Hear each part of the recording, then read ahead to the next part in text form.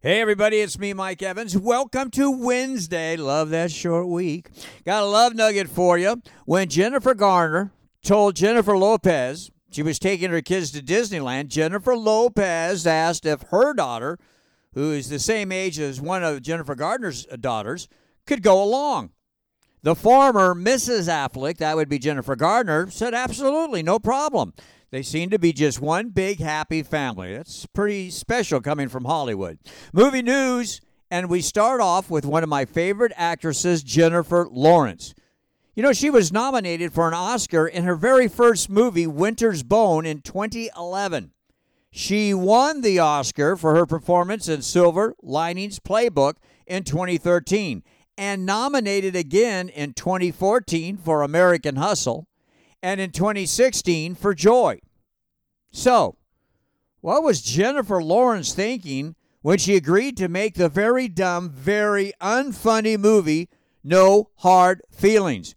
Jennifer plays a woman hired by these clueless parents who want her to get their equally clueless son out of his shell before starting college. Ooh, vey. Bad acting, hideous writing, and the movie is even dumber than it sounds.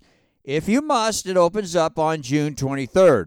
Opening June 30th, the final Indiana Jones and the Dial of Destiny.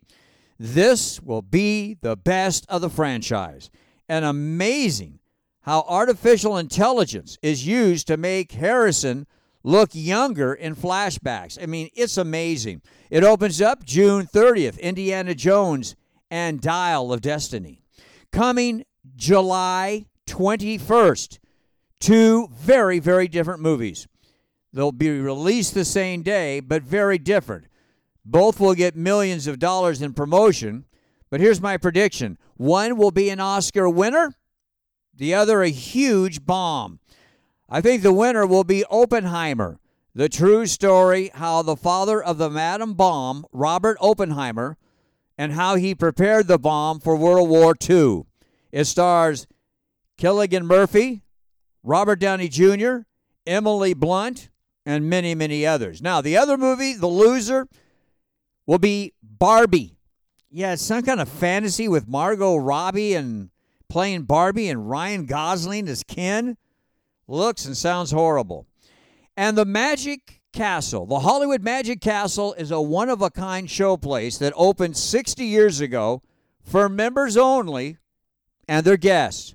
The greatest magicians in the world perform live during a dinner show, also perform close-up magic at the bar. I bring it up because the Hollywood Magic Castle founder, Milt Larson, died last week at 92. If you ever get a chance to go to the Hollywood Magic Castle as a guest of a member, do it. Hey, have a great day, and we'll do it again tomorrow. Mike Evans, see ya.